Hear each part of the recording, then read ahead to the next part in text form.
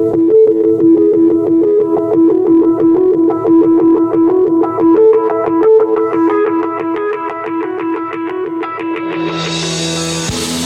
guys, my name is Sean Beatty, and this is my podcast. We're doing 21 days of prayer and fasting, so let's get into it. Hey, what's up guys? Welcome back. I believe this is day 12 of our 21 days of prayer and fasting, and I want to talk about two things this morning that may aid you in your prayer journey right now. Hopefully, your fast is going well. One of the things I want to remind you of as well is that you definitely want to, it's starting to become a habit, your fast. Like you're getting into, it's becoming easier in a sense. And you may not feel the pressure you felt early on.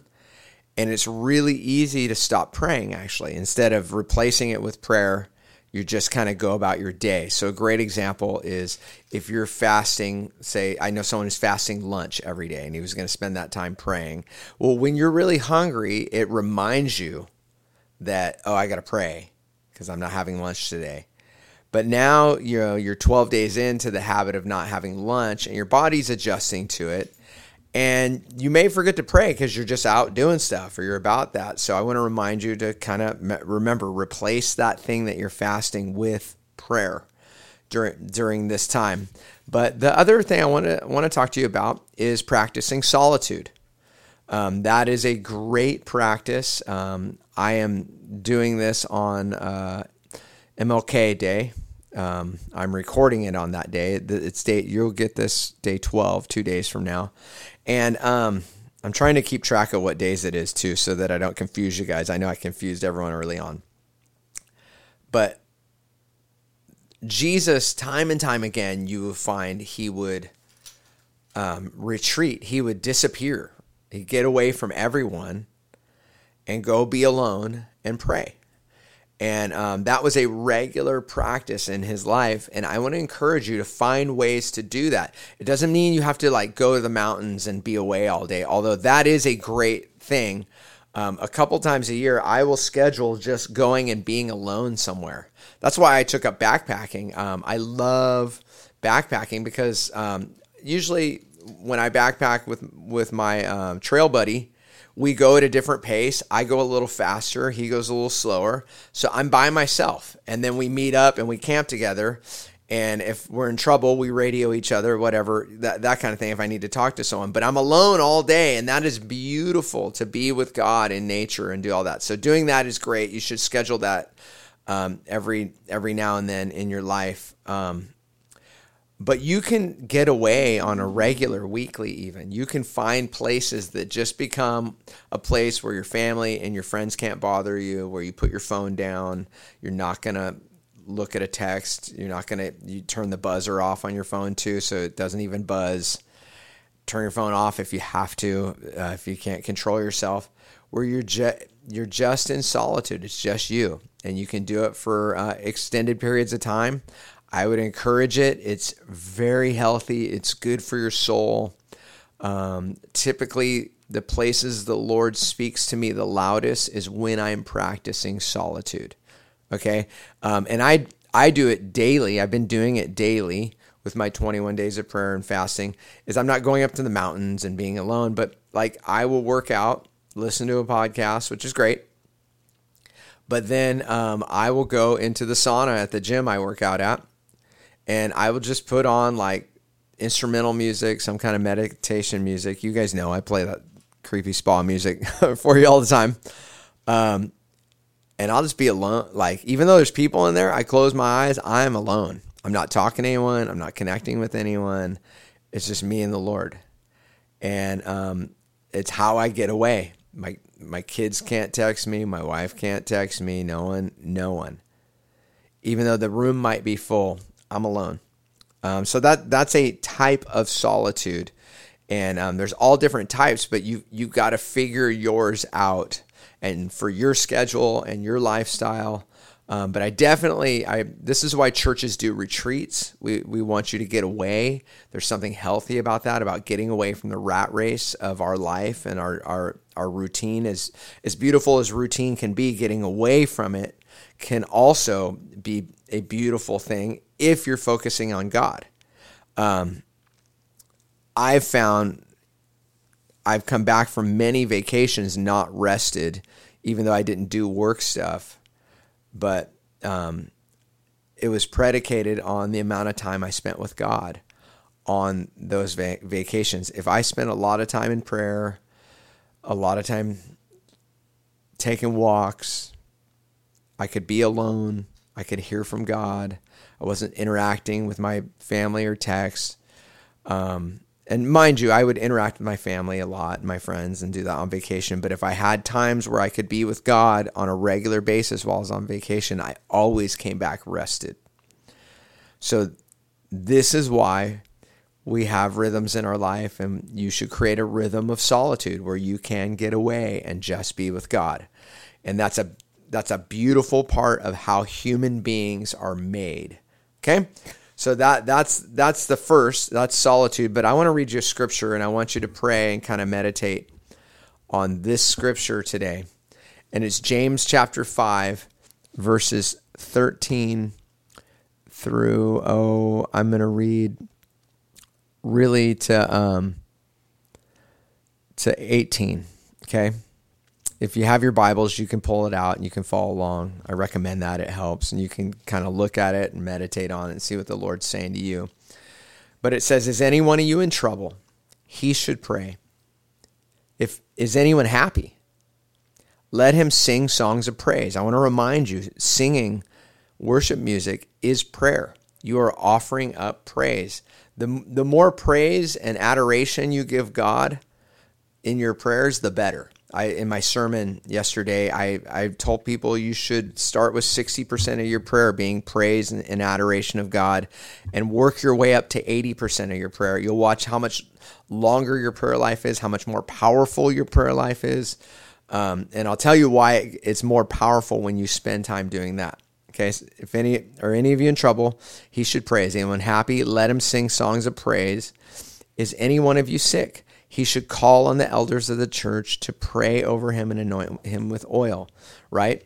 So this is if you're sick, you should call on your pastors and people that are further along in the faith with you to lay the hands on you, to anoint you with oil, to pray over that sickness. We practice that here at Clovis Hills, if you need that. But keep going. Why should they do that? Let me explain to you. It says, pray over him and anoint him with oil in the name of the Lord. And the prayer offered in faith will make the sick person well. The Lord will raise him up. So one of the reasons they want you to go to the elders of your church is, an elder is really, we would translate it as pastors of your church. It's the leaders of your church. James is assuming that they have been believers for longer time. They are people of faith. They have a great faith, right? And it says, and the prayer offered in faith will make the sick person well. The Lord will raise him up. And then it says, if he has sinned, he'll be forgiven. Therefore, confess your sins to each other and pray for each other so you may be healed. So there's power in confessing our sins to one another. Now, that requires a level of trust, and you just don't bare your deepest, darkest sin to a stranger. But if it is a spiritual elder, a pastor who is going to be confidential, there's a lot of power in that, going and being able to confess some of those deep, dark sins. And here's why. It's the next part of the verse 16, because it says this: the prayer of a righteous person is powerful and effective. The prayer of the righteous, and I think in the King James it says, the prayer of the righteous availeth much. And here's what we know. The Bible is really, it says in Psalms 37:4, it says, delight yourself in the Lord and he'll give you the desires of your heart. James, what we just read from, he talked about this beautiful, it's not even a tension, it's a hand in glove kind of relationship to our faith and our works. And when you go to someone that's been following the Lord for a long time, there's been a lot of sanctification in their life. They know how to pray. They have a deep relationship with the Lord. They do have a better connection to the Father than you do. We can all go to him confidently because of Jesus, but that person is living a righteous life. And I get it. According to Scripture, no one is righteous, and our righteousness is like filthy rags compared to that of Christ. But there's clear teaching here that when you go to people that are walking with God, and they've been walking for a long time with God, and have them pray for you, there's power in that, and there's more power than just you praying for it by yourself. This is why you need a local church. You need other believers. You may be someone that's further along than someone else, and they need you. And there are people in your local church that are further along than you are in your walk with God, and you need them. We need each other's faith. There's times where you are going to be completely lacking faith in a situation, and you need someone who is full of faith to pray for you, because it's going to be their faith that really helps move the situation along, that God is going to speak to you because of their faith. God is going to move in you because of their faith. My friend Connie, she's had cancer on and off her whole life. And she shared that concept with me. She said, there are times when I've been so sick and so weak, I wanted to die, but I knew I needed to hang around here for my granddaughter. And that's why I call on you, Sean, because I am too weak and sick to have any faith. I want to die. I need you to have faith for me. That's a powerful thought. And there are people out there that will, but this is why we need a local church, because the prayer of the righteous person availeth much. And you need those people in your life, and they will spur you on. They will challenge you in your sin. You can challenge them in their sin. But that only happens in relationship and trust.